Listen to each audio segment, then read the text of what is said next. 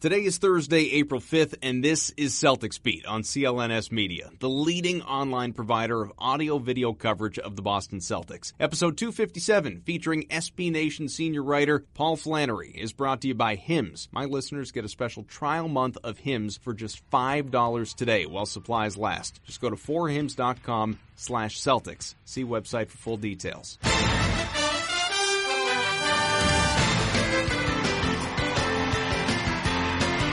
Welcome back. Adam Kaufman here with you on Celtics Beat. Good to be with you again, and we have got a ton to cover, right? Regular season's winding down. We know at this point, barring a miracle, the Celtics are not going to be the top seed in the Eastern Conference in the regular season, and that is because they had just an ugly, it's strong to say effortless, it only looked effortless. Clearly there was effort involved, but the Celtics, they were just hammered. It was not their night in Toronto in their last game, and played terribly, quite frankly, a night prior in Milwaukee, and nearly eked that one out in a potential first-round playoff preview. But that came off of a 6-game winning streak where the Celtics were playing well above their heads, quite frankly. And so this team, a bit of an enigma right now, especially with pending injuries and who's going to come back and when. And there's so much to cover here, and we're going to go long, and that is why I'm going to jump right into it. I'm not going to do all my normal spiel. I would like to play some interesting sound for you and all of that, but there's just no time for this particular show. So what I tell you, as I always do, subscribe on iTunes for new shows to learn when they drop, because again, schedule's a little all over the map. And of course, leave us ratings, leave us comments, get me on Twitter, Adam M. Kaufman. We appreciate it always, so keep it up. But without further ado, let's go. Paul Flannery, senior writer at SB Nation. Paul, almost there, man. Almost the postseason, then the fun can really start. I can't wait, Adam. This season has dragged on so long, and I mean, it's only been an extra 2 weeks, right, at the start of the season tacked on, but maybe it's because the offseason never ended, and I never felt like we got much of a break. It's just been one constant blur, frankly, and like I'm kind of waiting for the playoffs as like a deep breath, kind of like, let's go already. Let's get on to the next thing. Well, and some of the games are a little more spread out. Plus, you know that the whole NBA Twitter is going to be that much more interesting because you're going to have the players more involved and all that. I mean, these are the fun times of the year. It's postseason, trade deadline, free agency. The regular season is kind of an afterthought. Well, I dig the regular season. I like a lot of aspects of the regular season. I mean, I don't mind the grind. Sure. I'm a distance runner, so I kind of like the grind. But at the same time, yeah, I'm with you. I mean, to me, I don't know how your listeners feel about this, but I kind of feel like the offseason is a little overrated. Like, it's a lot of fun, but to me, the whole point of the NBA is the postseason. That's why we're doing this, right? We're doing this so we can get into the playoffs, take our shot, see who's better, get to the finals, and maybe host the trophy. And, so to me, it's like all this other stuff is just prelude to this. And, yeah, so let's get it on. Well, and that to me, too, and I guess we're kind of getting off topic from the Celtics, and we'll get to that, but that's for me, and you obviously cover the whole league on a much broader scope than I ever have, so you could speak to this better. But that's why, like, for a long time, for years, I hated the NBA playoffs. Not because I wasn't entertained or anything like that, but because in the NBA more so than, let's say, the NHL, where, a goalie can steal a series, an 8 seed can beat a 1, an 8 seed can win the cup. In the NBA, more often than not, with very rare exception, talent wins out. Talent wins out. And so in a 7-game series, you always felt like you knew who was going to win. Maybe a series would go 6 or 7 games. Maybe it would be really tightly contested. But you knew who was going to win. And now we're sort of nearing a point where that's a little less true. And I realize that can sound a little stupid after we've had the same 2 teams going head-to-head in the finals the last 3 years as predicted. No, there's a lot of uncertainty in the middle. And, it's interesting. I want to hit this one point real quick because I am interested in this. I think some of that is a little bit of selective bias where if you have a 7-game series between, say, a 2 and a 3 or a 3 and a 6, and the higher seed wins, you say, well, we knew they were going to get it. But at the time, you didn't know they were going to get it. You had doubt and uncertainty, and that's what makes the playoffs so interesting to me. But you are right that parity is alive in the NBA, if not so much at the very tippy-tip top, then certainly everything below. Where do we even make a cutoff? Houston, Golden State, sure. I mean, does Cleveland qualify anymore? Does Toronto? I don't know. Who are these? Usually you have 3 teams. You'd be like, there's no way that any of these 3 teams, that no one else is going to be a champion. It's going to be one of these 3. This year, I don't know who that's going to be. necessarily getting there to the end. And I think that lends itself to a lot of unpredictability and fun. I'm always fascinated by the tiers when it comes to these NBA teams. And you know what, that'll be part of the discussion that we'll get to here as we go forward. But let's talk a little bit about the Celtics and what they've been doing, because they suffered back-to-back losses in Milwaukee and Toronto, squandered an opportunity really to reclaim the top seed in the East, although that was never really a priority for Brad Stevens in this Boston team as much as it has been for Dwayne Casey in Toronto. He was very vocal about that. But we've seen them hit this little bit of a rut after an almost otherworldly 6-game winning streak where it just seemed like no matter the lineup they're going in, they're beating better teams, especially from that Western Conference. Do you take much from these last 2 games, or is it just kind of they've been fighting really hard and eventually you're going to hit that little bump in the road? I take a lot more from the overall. And, listen, it's been astonishing what they've done since all the injuries started. I mean, people were ready to write them down to like a 3 or a 4 seed at that point. Mm-hmm. And they established themselves as a very high 2 seed, which is a good seed because, if you can get through, you've got home court for the first 2 rounds. That's not bad. And, yeah, okay, the last couple of games have been disappointing, I guess. But, what do you want from the team? They've been pulling these things out. They've been pulling rabbits out of their hat for like a month now. And it's really been fascinating to watch because I don't have to tell the people who listen to this how good Brad Stevens is. But Coach you of can the really year. see these really fun things that he does. And, that makes it – that's what makes part of the regular season so much fun, right? It's these little things. I was talking to somebody the other day. I didn't watch it because I'm old and I go to bed now. But the Utah game, someone said that was their most fun regular season win in like 15 years that they can remember. It was the win of the year. Yeah, and I'm sad I missed it because maybe I should go back and watch it. No, the technology, you can still see it. I can still see it. Yeah. So, those are the things you live for during the regular season, and then the overall sort of works out the way it's supposed to work out. I think going into the season, if you said the Celtics would be a 50-plus win team, say 53, 55 wins, and a 2 seed, even knowing that they had Gordon Hayward, I think you would have probably said, that's not bad. Okay, cool. I like the sound of that. Now you take Hayward out of the equation, and you say that, and you say, all right, that's amazing. And then you take all these other guys out, and you say, okay, what can we make of this Celtics team? And frankly, Adam, I don't know.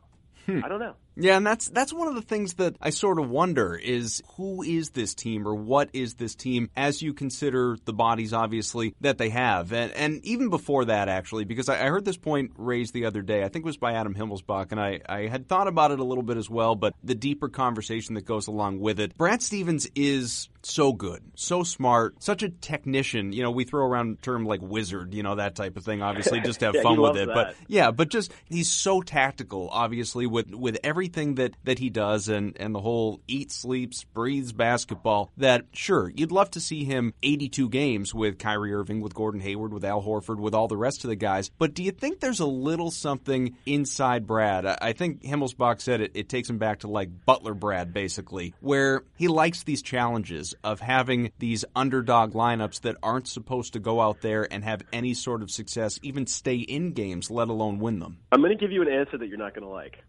Okay. I don't think he views it that way at all.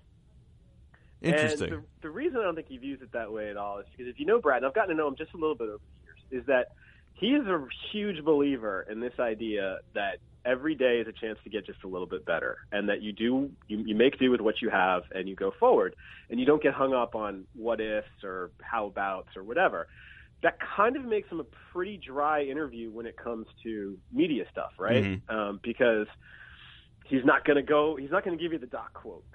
He's not going to give you the this is the most important game we're ever going to play. He's not hiding money in the ceiling. He'll give you dad jokes, though. Right, and he does, and that's him, and I think that's pretty great. So Brad looks at every game as a unique entity, and what do I have to work with, and who's available, and then he goes and he plays. Now, if that reminds people of the Butler days, there's probably a reason for that because it's the same guy. But to me, I don't think he views it that way at all. I think that this is just, he's an everyday kind of guy. It's a really fascinating way to view the world. It's not as easy as it sounds. It's great that you pointed out that way, too, because I've been saying for years at this point, I was someone who followed Brad at Butler, and I liked college basketball, and I loved that hire. I wrote a piece for Boston.com that day he was hired, just elated, overjoyed, and partially maybe because I wasn't a huge Doc guy either. But I was really excited about the hire. But as he has gotten better, as this team has gotten better each and every year, I've always kind of referred to Brad in a fun, joking sort of way as my life coach. And he really does. Like, he could be your high school guidance counselor, and would be the same guy. Yeah, you kind of want to go have dinner with him. I mean, it's really fun. I can't say enough good things about Brad. Everybody gushes about Brad because he's a genuine deal. He's a real deal. He's a real human being who's a really good coach, and that's a pretty nice combination to have. And his thing is that he does not like the attention. Everybody says they don't like the attention, but he really doesn't like the attention. Constantly in terms deflects. of in terms of the personal praise. Yeah, no, he really doesn't. It's almost aggravating. It is. No, he rolls his eyes at a lot of it. But that's okay. I mean, that's what you need in the NBA because to in a really roundabout way to answer your question that you posed previously, the league is still about the players. And if you ask Brad, does he like winning with 9 through 15 in the rotation or with Kyrie Irving? He'd probably like to have Kyrie back in the lineup at 100%. Sure. Because he's a realist too. Yeah. I mean, that's the way it is. This team, as wonderful as they've been, as currently constituted without Kyrie, without Marcus Smart, without Tice, who was phenomenal for them, they're not winning a championship. They're just not. And they might get knocked out in the first round if they get a bad draw or if something bad happens or whatever. I don't think that's going to happen, but that's the possibility. And, can they get to the conference final? I think they probably could if some things break their way and they get some health back. But, they're not going as far as they want to go without their main guys. And just to circle back to your point, too, about Brad recognizing sort of, it would be a crude way to say his place because he's the most important aspect and figure in this organization, save for maybe Danny Ainge, as far as I'm concerned, far more so than any of his players, including his all-stars. But to your point, as far as just how he deflects and recognizes that it's about the players, that is one of the components anyway that makes him so successful as opposed to guys like Rick Pitino, John Calipari, guys that have come out of college. Yeah, that was, I don't know how much of a concern that was about Brad at the time. It wasn't one of mine, but among other people, it was these college coaches that have success. They come to the NBA and they think it's all about them and they find out, nope, you don't matter. Brad has never operated that way. So it is one of the things. Sorry to interrupt. Yeah, no, it's fascinating you say that because the concern was actually the opposite. Not that he would come in with all guns blazing, was that he'd get run over by NBA players. Right. That it wouldn't translate to NBA players. And, it took a little while to get going. And if you talk to him, it took him a while to figure out the league. I mean, there were some adjustment periods in the beginning. And just in terms of everything, really, I think that first year was a huge learning experience for him. But it started to change once they started getting some good players and started having some success. And, one of the things was Isaiah Thomas said this to me years ago. And it was one of those deals where, Isaiah was coming on, and it was like, are you a sixth man or you're a starter? I want to be a starter or whatever, blah, blah, blah. And I said, well, how do you deal with, when Brad takes you out of the game? And he goes, man, Brad doesn't care if he's taken Brady, who's his son, out of the game. He doesn't care. And the point being was that if you're consistent with what you do, and you don't deviate, and you don't play favorites, and you don't hedge on what you believe in, players will buy into it if they think you're putting in the work. And if they see results, players will buy in. And you got to prove it to them a little bit. And I think Brad was smart enough to understand that he had to prove it to them a little bit because, players have seen a lot of stuff. They've seen Rick Pitino and John Calipari and guys like that, and a lot of them played for those guys at various points in their life. So they know, there's a word I'm going to use, but I'm not going to use it. All right. They know a con when they see one. They're really good at recognizing a con. I'm not saying Pitino and Calipari are cons. Please don't sue us. But, the point being that, Brad had to prove a little bit that, this is what I'm going to do and this is how it's going to be. And he got backing from ownership. He got backing from management, which is really important. And the players bought in. And now what they have is they have a developing culture and a system that is based somewhat on Brad, but also on the players. When you come to Boston, the expectation is that the players are going to buy in. And, you can give that to Brad, you can give it to Danny, you can give it to Wick if you want. But, that's a developing thing that what they hope is going to last for the next decade. Maybe con's not the word. Maybe BS artist would be that'd be a better way. But yeah, because you reach a point where you BS so much you start to believe your own stuff. Rick Pitino still thinks he didn't cheat. So I got nothing on Pitino. Yeah, so there are things like that. So a few themes getting back to the C's the last couple of games: poor 3-point shooting, bad on the glass, too many turnovers, lackadaisical defense. Is there a cause for concern in those areas, or is it, again, small sample size? Tired, lack of focus, long season. The things that concern me about the Celtics long-term will always be defensive rebounding. They were a horrible defensive rebounding team last year, and Tristan Thompson ate their lunch. Robin Lopez killed them. Remember that? In the beginning of that series. So defensive rebounding was a huge problem. I haven't looked at the stats in a while, but I think they've cleaned that up to a degree, but they have got to be tight on the boards in the postseason because you can't give teams extra possessions. The turnovers kind of play into the same bit, too. It's like, if you're giving teams extra possessions, especially live possessions in playoff games where you're giving away a steal and somebody's getting a dunk, those are points you can't get back. That's the difference between a team that wins a 7-game series and a team that loses in 6. So, those things have to get tightened up. I assume they probably will. So it's not a huge cause for concern from my estimation. I mean, the other stuff is just who's going to be in the rotation when the playoffs start? Who's going to be available? And I think that is really an open question right now. There's a lot of debate lately over the ideal first-round opponent for the C's. Bucks, Wizards, Heat. Now, I'm a Miami guy. I think that's the best matchup for Boston because I'd rather face the better coach than the better talent in a 7-game series. Goes back to what we were talking about before. Where do you land? Because, candidly, really, they should beat any of them. But if you had to pick one, I think it's the Heat. Yeah, I think, you can make an argument for all of them. And I'm with you. I think I'm with you on the Miami pick because I have so much respect for those guys. I mean, they play so hard, and Spoelstra's a really good coach. I don't know if Spoelstra's gotten the credit. We talk a lot about Brad. There's some really good coaches in this league, and Spoelstra is one of them. And they will, if you play them in a series, they will beat you up, and they will guard you, and they will make your life hard, and you might get an elbow or two. And at the end of the day, don't forget, Pat Riley and Eric Spoelstra despise the Celtics. I mean, you should see them. I talked to Spo one time at an All-Star game and thought I was asking him kind of a breezy question about KG. It was like toward the end of KG's career, if you remember back to those great, battles they had, and he got really tense. It's like, he gave a nice, thoughtful, polite answer and stuff, but it was like, we don't discuss that, that kind of thing. So if you get the Heat, you're getting some stuff that goes along with it.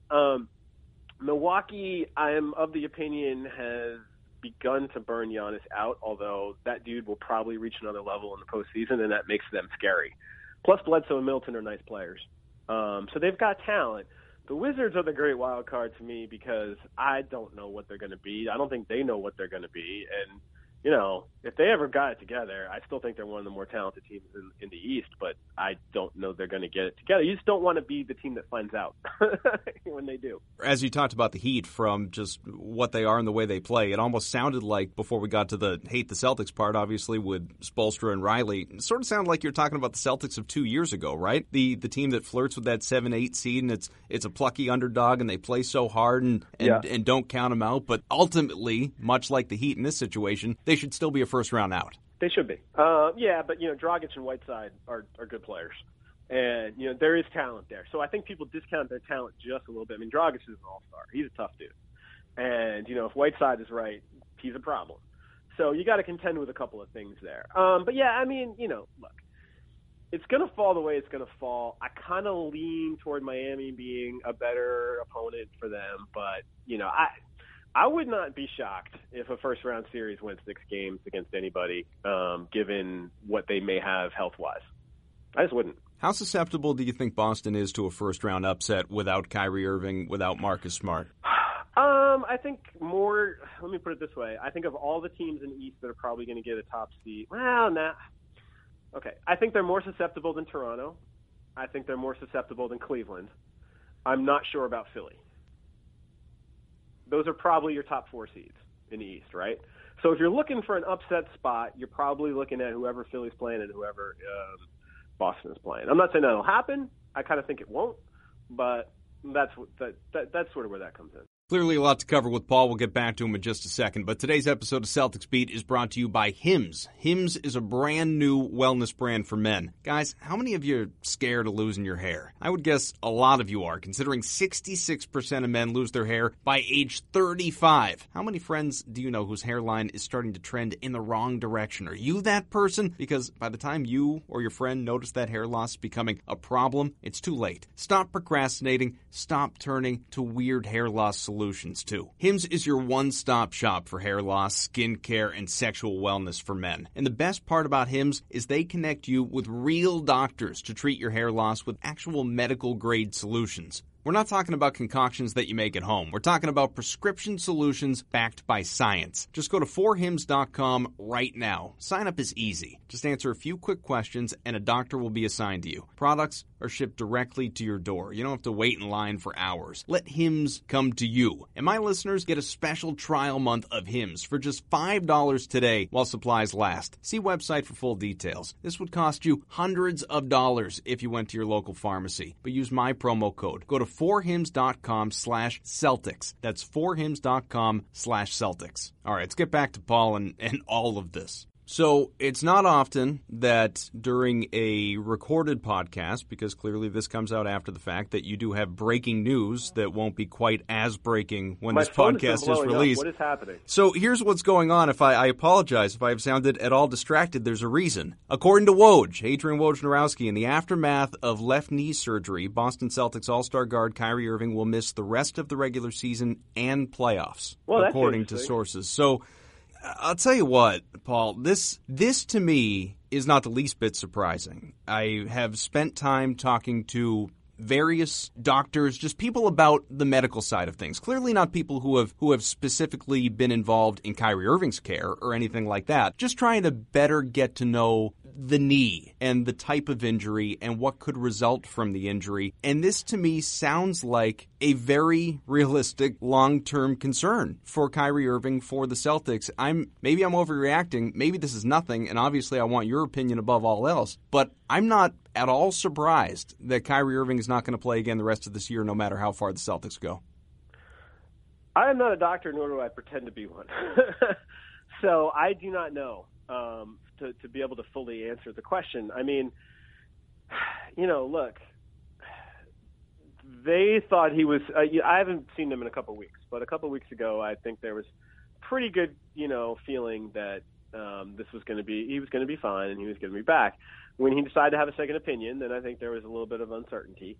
And now we're in a situation where this is going to take a little bit. And this changes a lot. I mean, you're catching me off guard too, Adam. Let's be real with our listeners. Sure. I haven't really thought this all the way through. Yeah, you have to digest this on the fly here. I mean, look, he's, this is a concern. This is a huge concern. He's got, another year left on his contract. You have to start thinking about things like that. You have to start thinking about, lots of different scenarios and lots of different things. The upshot right now is that this severely limits their playoff capabilities. Mm-hmm. But even just a little more on Irving before we get to that. He has this minimally invasive procedure, just to remove a little bit of the tension wire dating back to when he first broke that kneecap, going back to the 2015 finals, and it was ugly, and we all saw that happen. I just don't understand why, if I'm no more a doctor than you are. In fact, you may be more a doctor than I am, depending on your schooling. But it is not my area either, so I get it. In the bigger picture, and it sort of goes back to Isaiah Thomas and the hip last year, and of course now he's having surgery, and apples and oranges, I get that. But in the same philosophical sense, why go in and do something minor if there's maybe something more significant at hand? Would it surprise you at all if Irving had to go under the knife again between now and the start of next year? I have no idea. I really don't. And I've never seen his knee. I don't know what's inside his knee. I wouldn't have the slightest idea what would surprise me or what wouldn't surprise me. I know this. When KG was hurt in 2009, there was a lot of subtle pressure on him to go play. And there was, it was sort of an expectation. I heard rumors throughout the entire postseason. I remember one night in Orlando, somebody was like, I heard KG's uniform is hung in the locker. Like, oh God, here it is. He's coming back, and he never came back. And there was a little bit of criticism headed his way in that direction. And when they went in and they took a look, they found something serious behind the knee, and they had to take care of it. And it really could have damaged him if he had played. So I think precaution is really good when you're talking about an NBA career because they only last so long. And, so what would surprise me? I have literally no idea because I don't know what's going on. I don't know the specific diagnosis. I don't know any of that. But I do know that you mentioned the Isaiah Thomas thing. That dude put a lot on the line to get to a conference finals last year. So, but, Kyrie and whoever else is in that position needs to watch out for their career first because you see what's happened to Isaiah at this point in his career. Well, and to credit the Celtics, to credit Danny Ainge, and this is the way it should work, they've always prioritized player health first. They're clearly with Daniel Tice in other situations. They're not going to rush Marcus Smart back. We know all throughout the year, no interest in rushing Gordon Hayward back. And I think the little side plot to this even, and nobody, especially at this point, as we talk here in early April, has any sort of expectation of Gordon Hayward playing this year. But I think maybe Hayward still in the back of his mind has, and he could even, with Kyrie Irving being ruled out, temper things down, slow things down a little bit, because at this point, what's the rush?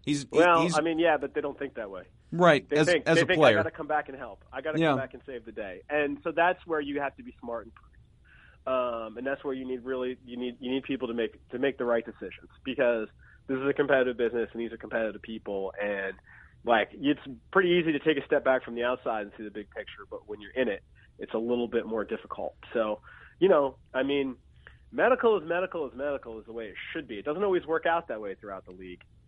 There's often a difference of opinion. In your experience just covering the league, and every injury is different, certainly every player is different, so we're just spitballing here more than anything else. But it's Kyrie Irving, a now 26-year-old guy with, at least at one point in time, maybe it still is, we don't know, but at least at one point in time, a significant serious knee injury that Danny Ainge, even prior to this, acknowledged was going to require future surgery or, plural, surgeries. We've seen knee injuries derail careers, be it Brandon Roy or Derrick Rose or any number of guys. Yeah. How big a concern does this just feel to you about a young, talented player in his prime who's going to be looking for huge cash in a year? Well, all of it, everything you just said. Yeah. This is your franchise. These are the decisions you have to make as a franchise, and these are the things you have to deal with. It doesn't always work. It doesn't always line up the way you want to line up. It doesn't always work out the way you want it to work out, and health is the biggest variable in the league. If you tell me every team is healthy at the beginning of the year, I can probably tell you who's going to win the championship. But I can't tell you who's going to be hurt. And I can't tell you that Steph Curry is going to be out for a little bit of time. I can't tell you that Kawhi missed everything but 9 games. I can't tell you that Kyrie's going to have a knee injury. Health is the biggest variable in the NBA. And, by the way, I'm going to bring this back full circle, Adam. Please. You mentioned how long the season lasts. The season is too freaking long. There's too many games. I know all the reasons you can't do it. The economics don't work and blah, blah, blah, blah, blah, blah, blah, blah. But I think the regular season is too long. And I think until they get serious about addressing that, this is a byproduct of that. You lose your best players at the time when you want everyone watching your game. Danny Ainge has said multiple times, Paul, that knee injuries, they were aware of everything at the time of the trade, obviously, and that they're organizationally, at least what he has said publicly, there's no long-term concern over Kyrie Irving, and time will bear that out. We'll find out clearly. But what is going through his mind as he thinks back? He looks at that trade and Isaiah Thomas, his different other health concerns, but giving up that Nets pick that a lot of people didn't want to see go and putting so many chips on a franchise player who may or may not ever be right again. Oh, he'd do it every day. Because you can't know. You just can't know. And you can only make the decision based on the available information at the time. Mm-hmm. He would make that trade every single day. Now, if he knew a year from now that the dude was going to have surgery, then maybe he would think twice, obviously. But at the time of the trade, he was going to do that. No questions asked. He said something to me earlier this season, and, it's tricky. It's tricky. But, he referred to Kyrie as basketball royalty. And that's what he is. He was the number one recruit. He was the number one college player, even though he didn't play that long because he had an injury. He was the number one overall pick. He's an whatever time all-star, all that kind of stuff. He is royalty in the basketball world. And you add those guys. You take shots at those guys. That's why you go get them. I had my doubts, frankly, when they made that trade because I didn't view Kyrie that way. My opinion of that has changed, having had the opportunity to watch him on a nightly basis until the injuries. My opinion on that changed a little bit. He's better than I thought he was. But, those are the things you have to do if you want to win a championship, and it doesn't always work out in your favor. I mean, the Blazers did you mentioned Brandon Roy, the Blazers did everything right, and it still fell apart because of bad knees. Mm-hmm. So, but you live with that. Well, let's talk more about this team because now we know it's not going to involve Kyrie Irving, and we've long speculated it's not going to involve Gordon Hayward either, and hopefully, provided they make it out of the first round, they will have Marcus Smart back. But Ainge said in an interview earlier today, offense is the hardest thing to find in this league, particularly closing offense. So True. Where's that going to come from with a shorthanded group in the playoffs? How much pressure is going to be on Jason Tatum, on Jaylen Brown, and others? Marcus Morris, man. He's going to I love him. He's been awesome. All those guys you just mentioned, I think there's pressure on Tatum because he's the guy who can get a shot better than I'm trying to think, Terry Rozier maybe, but he's the guy that can get a shot. I love Jaylen. I think Jaylen is going to be so good. I think he is going to be a wonderful sort of secondary star that you sometimes take for granted, but is better than you think kind of guy, like an Iguodala. But he's not necessarily the guy you want doing that. Now, he will do it. He will absolutely do it. If you read the piece I did on him about his meditation work, he's totally fine with taking that shot, and not from a selfish reason. He's just got that kind of confidence. Tatum is going to get there. I think he's going to be an exceptional player in the next 2 or 3 years. So we'll find out a lot about him in the playoffs, but I would caution people not to judge him too harshly because this is a really difficult position he's going to be in. Marcus Morris, DGAF, which is great. You need that. You need that. You need him flinging from 3, and he might go 0 for 7, but he might go 5 for 6 too. Beyond that, look, Terry Rozier becomes a very important player because he can go get it. It's not always elegant, but he can go get it. And, guys like Shane Larkin become important, frankly, because Shane Larkin can scramble and get a shot. So, they're going to have to look down the roster. I mean, there's not an obvious guy, which does make them a little bit dangerous because it'll be harder to key in on one guy, but that tends to catch up with you after a certain amount of time in the postseason. How much, and this is a stupid question, so I'm going to be careful, I guess. No, then there are stupid people that ask them. So either way, I'm not in a good category. But how much does all of this recent news, all of these injuries, change expectations for this team? And I don't mean in the obvious sense, before, if they were fully staffed, they could potentially reach the NBA Finals, and now they could maybe lose in the first round. More from the organizational sense where if they do go down in the first round without Al Horford's an all-star, I recognize that, but without that leader like a Kyrie Irving and without Marcus Smart in the opening round, and who knows exactly what the health is of everybody else, as you said, we find out as time moves along. Is the organization disappointed by a first-round loss? Is that considered, quote-unquote, unacceptable? And I don't mean people are losing jobs. I just mean, is it, I know what you're saying. Yeah. I know what you're saying. Injuries are disappointing. Yeah. Injuries are disappointing. I think they're smart enough and they have the bigger picture in mind. And frankly, that's an advantage that people don't talk enough about, which is that they don't operate that way. There are some teams in the league, if they don't make the playoffs, everyone's getting fired on April 12th or whatever day, the day after the end of the season. Everybody's getting fired. Somebody in the West is going to miss the playoffs. They're going to sneak out of that 9-10, and then unless it's like San Antonio or something like that, like people are going to lose their jobs. And those teams have been operating that way for the last 2 or 3 years. Just get into the playoffs, right? That's it. They don't look at it that way. Smartly, wisely. Sometimes you got to take some short-term hits for long-term gain. If they lose in the first round, I think they're going to be pissed off. I think they're going to be annoyed. I think they're going to be angry, and I think they're going to be frustrated. But it's not a game-changing loss by any stretch of the imagination, and I think they'll take their lumps. People will take their shots, and they'll go about it and try to get better in the summer. If they get out of the first round and they were to they can't face Toronto in the second round, but they could still face Cleveland. Yeah. I mean, there's no chance. I've been saying this for 6 months. Nobody wants to listen to me. Well, then I've been with you, okay? Because I'm glad you said that. And quite frankly, it looks like as of late, while the Cleveland has gone on this 8-1 run, albeit without Ty Lue, it looks like the Cavs own the Raptors. And I'm one of those people who has never counted out LeBron James this year. No matter Cleveland's struggles, no matter the lack of defense, no matter the infighting, we've seen it all before. LeBron is still LeBron when the playoffs roll around, if not all along the way, which he has been. Oh, yeah, 100%. I mean, yeah. I was out there. I caught up with them in Portland in mid-March. I was working on a Damian Lillard feature, which is up now, by the way, and everyone should go check it out and read it on SB Nation. I'm actually proud of this one. I think it was pretty good. I hope you're proud of all of them. No, that's not true. But I caught up with the Cavs. I caught up with the Cavs because they were playing them, and I was talking to some people with them, and they said, look, at some point, it's going to take 10 games, and we don't know when it's going to happen. It might happen now. It might happen at the end of the season. It might happen in the playoffs.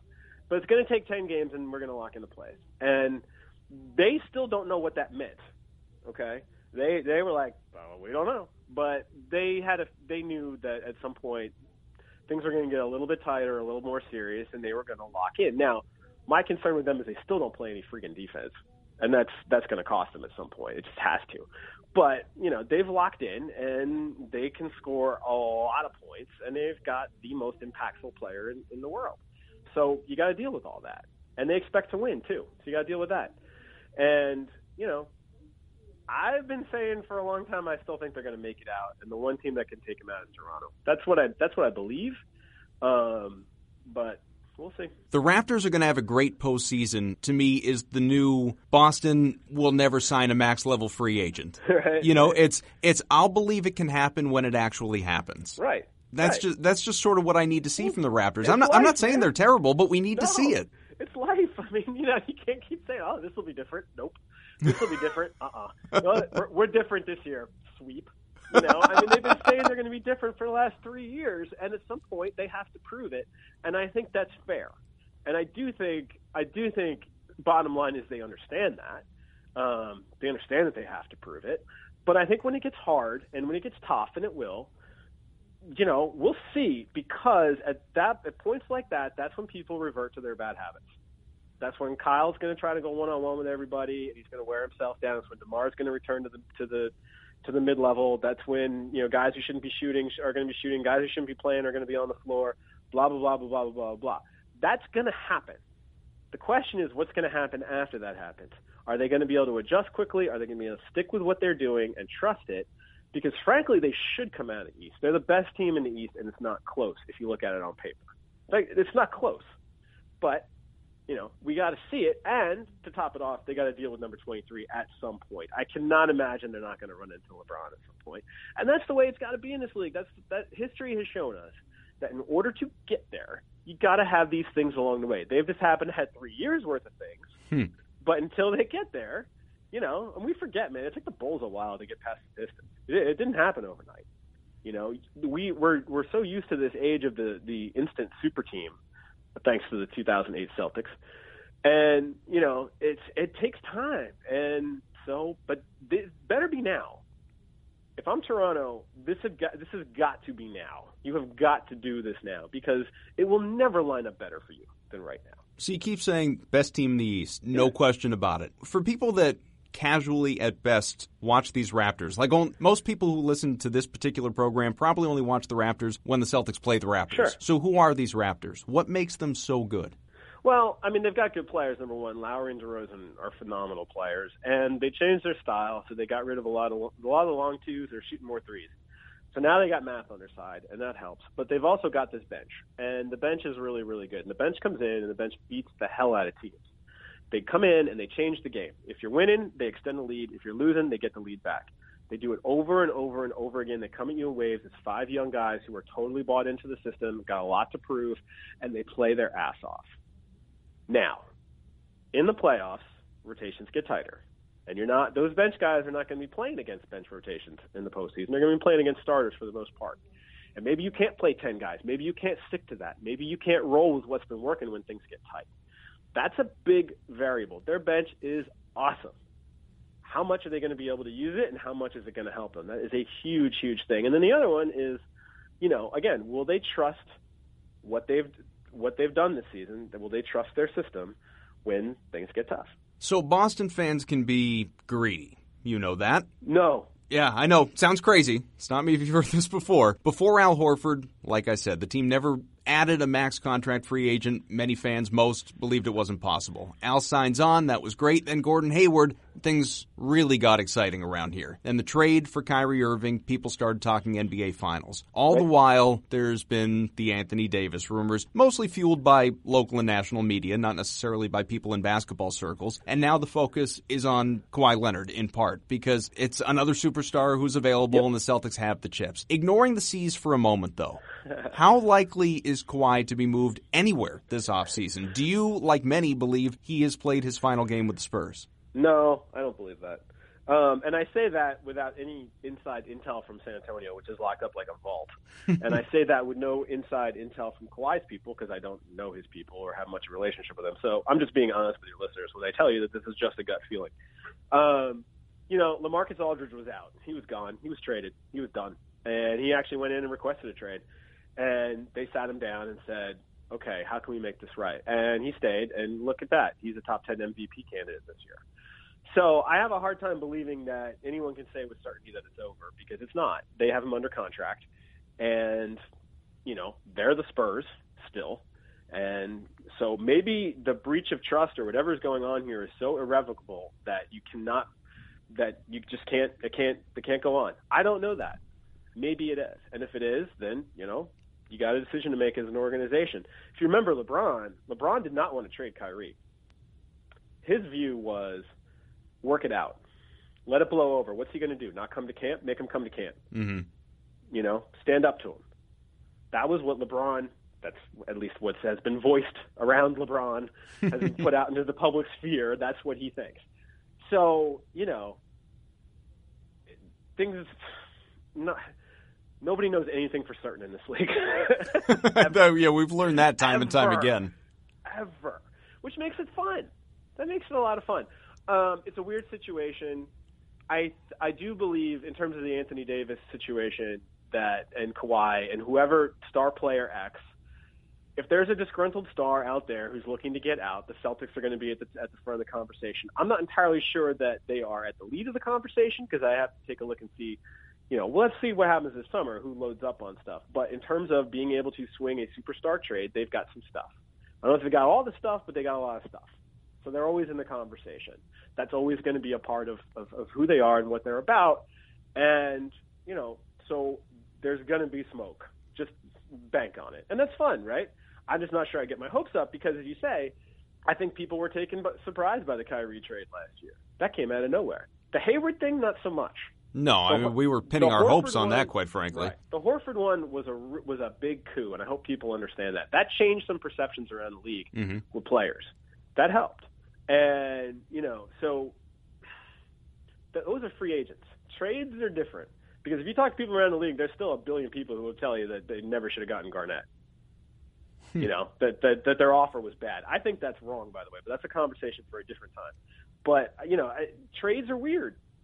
You don't know what's going to happen. Has your opinion of Kawhi, the person, not the player, changed at all over the course of this season? No, because I don't know him. I just don't know him. I've talked to him like a couple of times, and he was fine. Generally heard good things about him. I don't know what's going on. I really don't.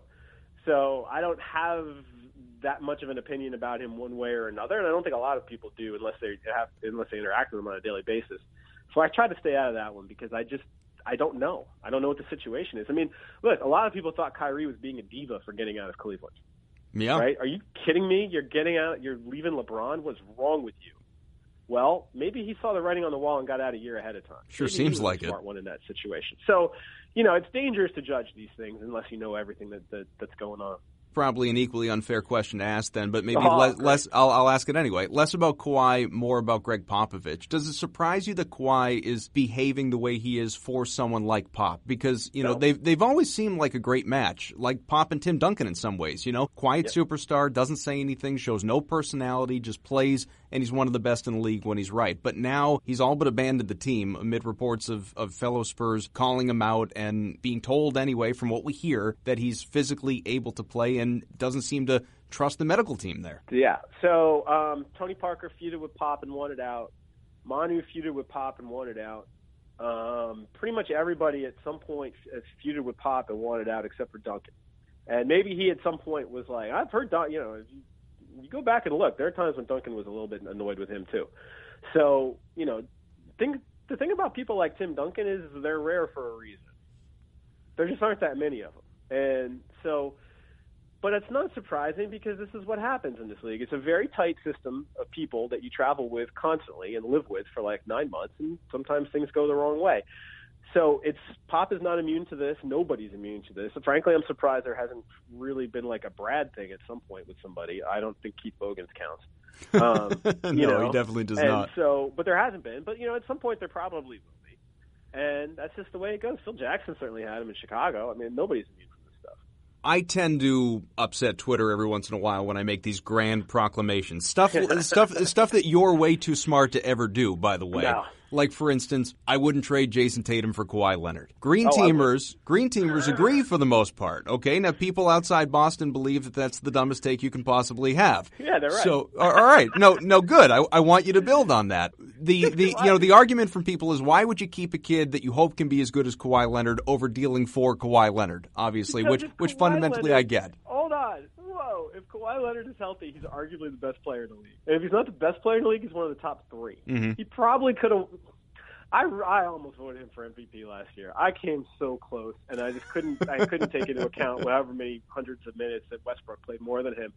But yeah, man, Kawhi Leonard. I'm assuming his health checks out, right? Right, which is a big part of it. Clean bill of health, and it's all good. Those are the guys you trade for, especially at their age and their contract situation. Those are the guys you trade for because those are the guys that win championships. Now, maybe if things go really well, Jason Tatum will be one of those guys. He's got a lot of talent. He's got a bright future, and a lot of people think he has a chance to be.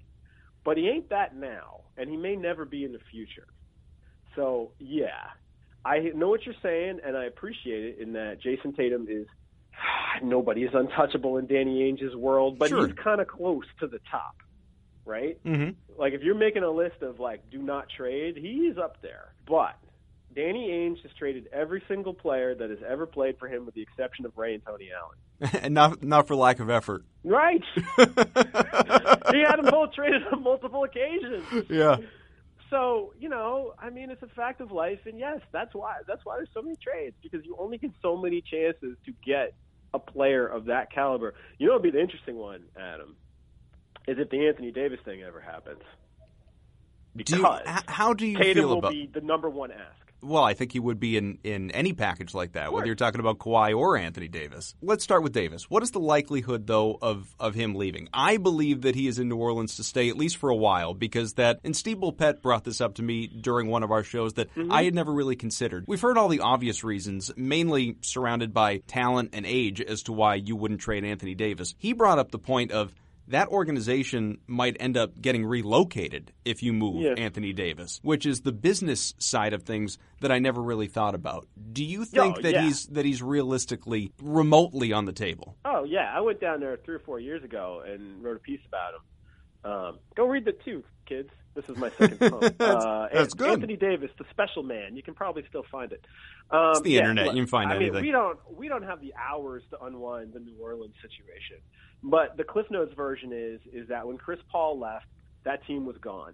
And David Stern adamantly refused to let it happen, to the point where he actually bought the team, which was a really gross and weird situation that probably never should have happened. But he was adamant they weren't leaving, and they got Tom Benson in there to own the team, and Tom Benson just passed away. And there's a giant fight brewing between the Benson family, between his daughter and his, I don't know which wife, but the I'm not trying to make fun. His wife at the time of his death, shall we say. And that will play out in the New Orleans courts, which will be an absolute blazing circus. Blazing circus. At the end of the day, the New Orleans Pelicans exist in New Orleans because of David Stern and Tom Benson. David Stern is no longer the commissioner, and Tom Benson is no longer with us. The only person left between them and whatever is Anthony Davis. That's it. Predicting what is going to happen in that deal?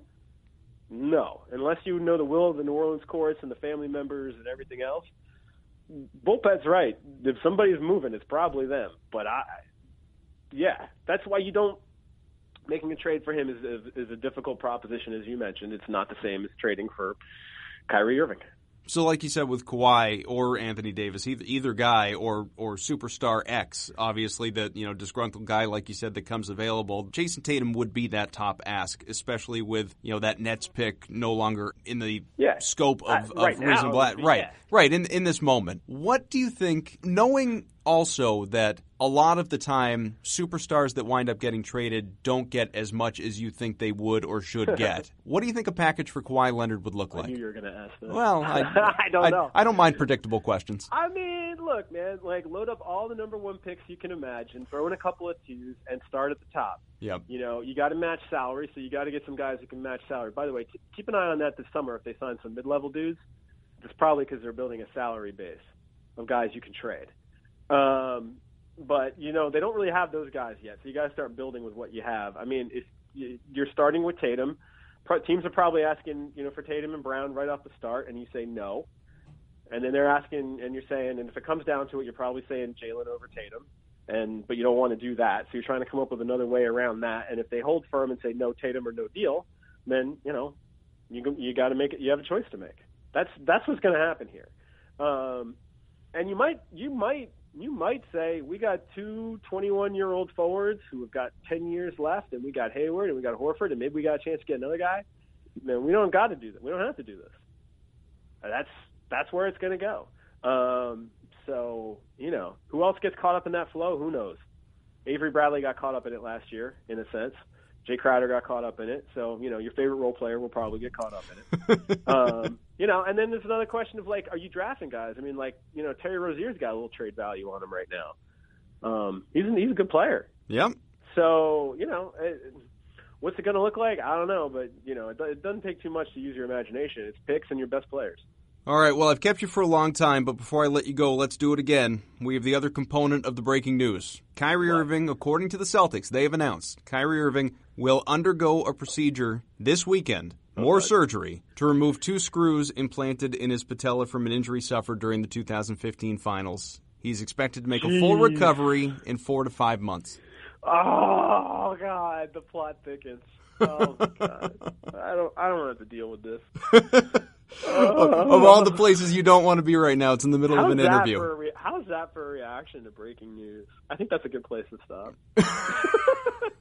What's it mean, Paul? And not with your medical hat. Another surgery, 4 to 5 months. The expectation, obviously, for a full recovery, like I said. Where does that even put us on a calendar right now? We're in April. You're asking me questions I can't answer. I know. All I know is about the next 2 weeks. I do appreciate all of the time, the analysis, and wish we didn't have this news to deal with for a multitude of reasons. But I do appreciate it. No problem, man. Talk to you soon. All right, thanks again to Paul Flannery. I know he had to run, and quite frankly, this show has lasted so long, much longer than I normally keep a guest, that no time for Twitter questions or any sort of epilogue or anything like that from me. We got to really get out of here. But again, please subscribe, leave ratings. We appreciate it. We'll be back with you next week, as always. Episode 257 brought to you by Hims. My listeners get a special trial month of Hims for just $5 today while supplies last. Just go to forhims.com/Celtics and see website for full details. So again, thanks to Paul Flannery. Read his stuff. Thanks as well to Nick, to Larry, Evan, everyone else at CLNS Media, and of course, you, first and foremost. We always appreciate your feedback. Keep it coming. Don't hesitate, and subscribe on iTunes. That is the most important thing. The ratings are great. The comments are great. Getting me on Twitter at Adam M. Kaufman, great as well. But subscribing on iTunes so that you can be alerted when new shows drop,